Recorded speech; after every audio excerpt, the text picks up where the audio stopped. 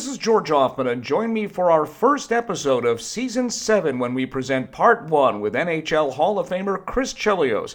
Now an analyst for ESPN, Chelios remembers how both he and Eddie Olczyk played on the 1984 U.S. Olympic team, but his path to Montreal was easier than Olczyk's in Chicago. By the time I got back home to Chicago and I was 29 years old, so it was perfect time for me to go back, and I had the experience of playing in Montreal, and it didn't affect me one bit going home and having to deal with all my friends and family. So, there's pros and cons to that. But like I said, I don't think it worked out great for Eddie. It was a lot of pressure for a hometown kid, especially.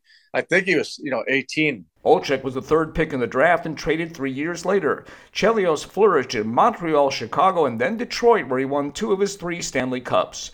Tell Me a Story I Don't Know is partnered with Sports Media Watch and presented by Mr. Duct. New episodes debut every Tuesday.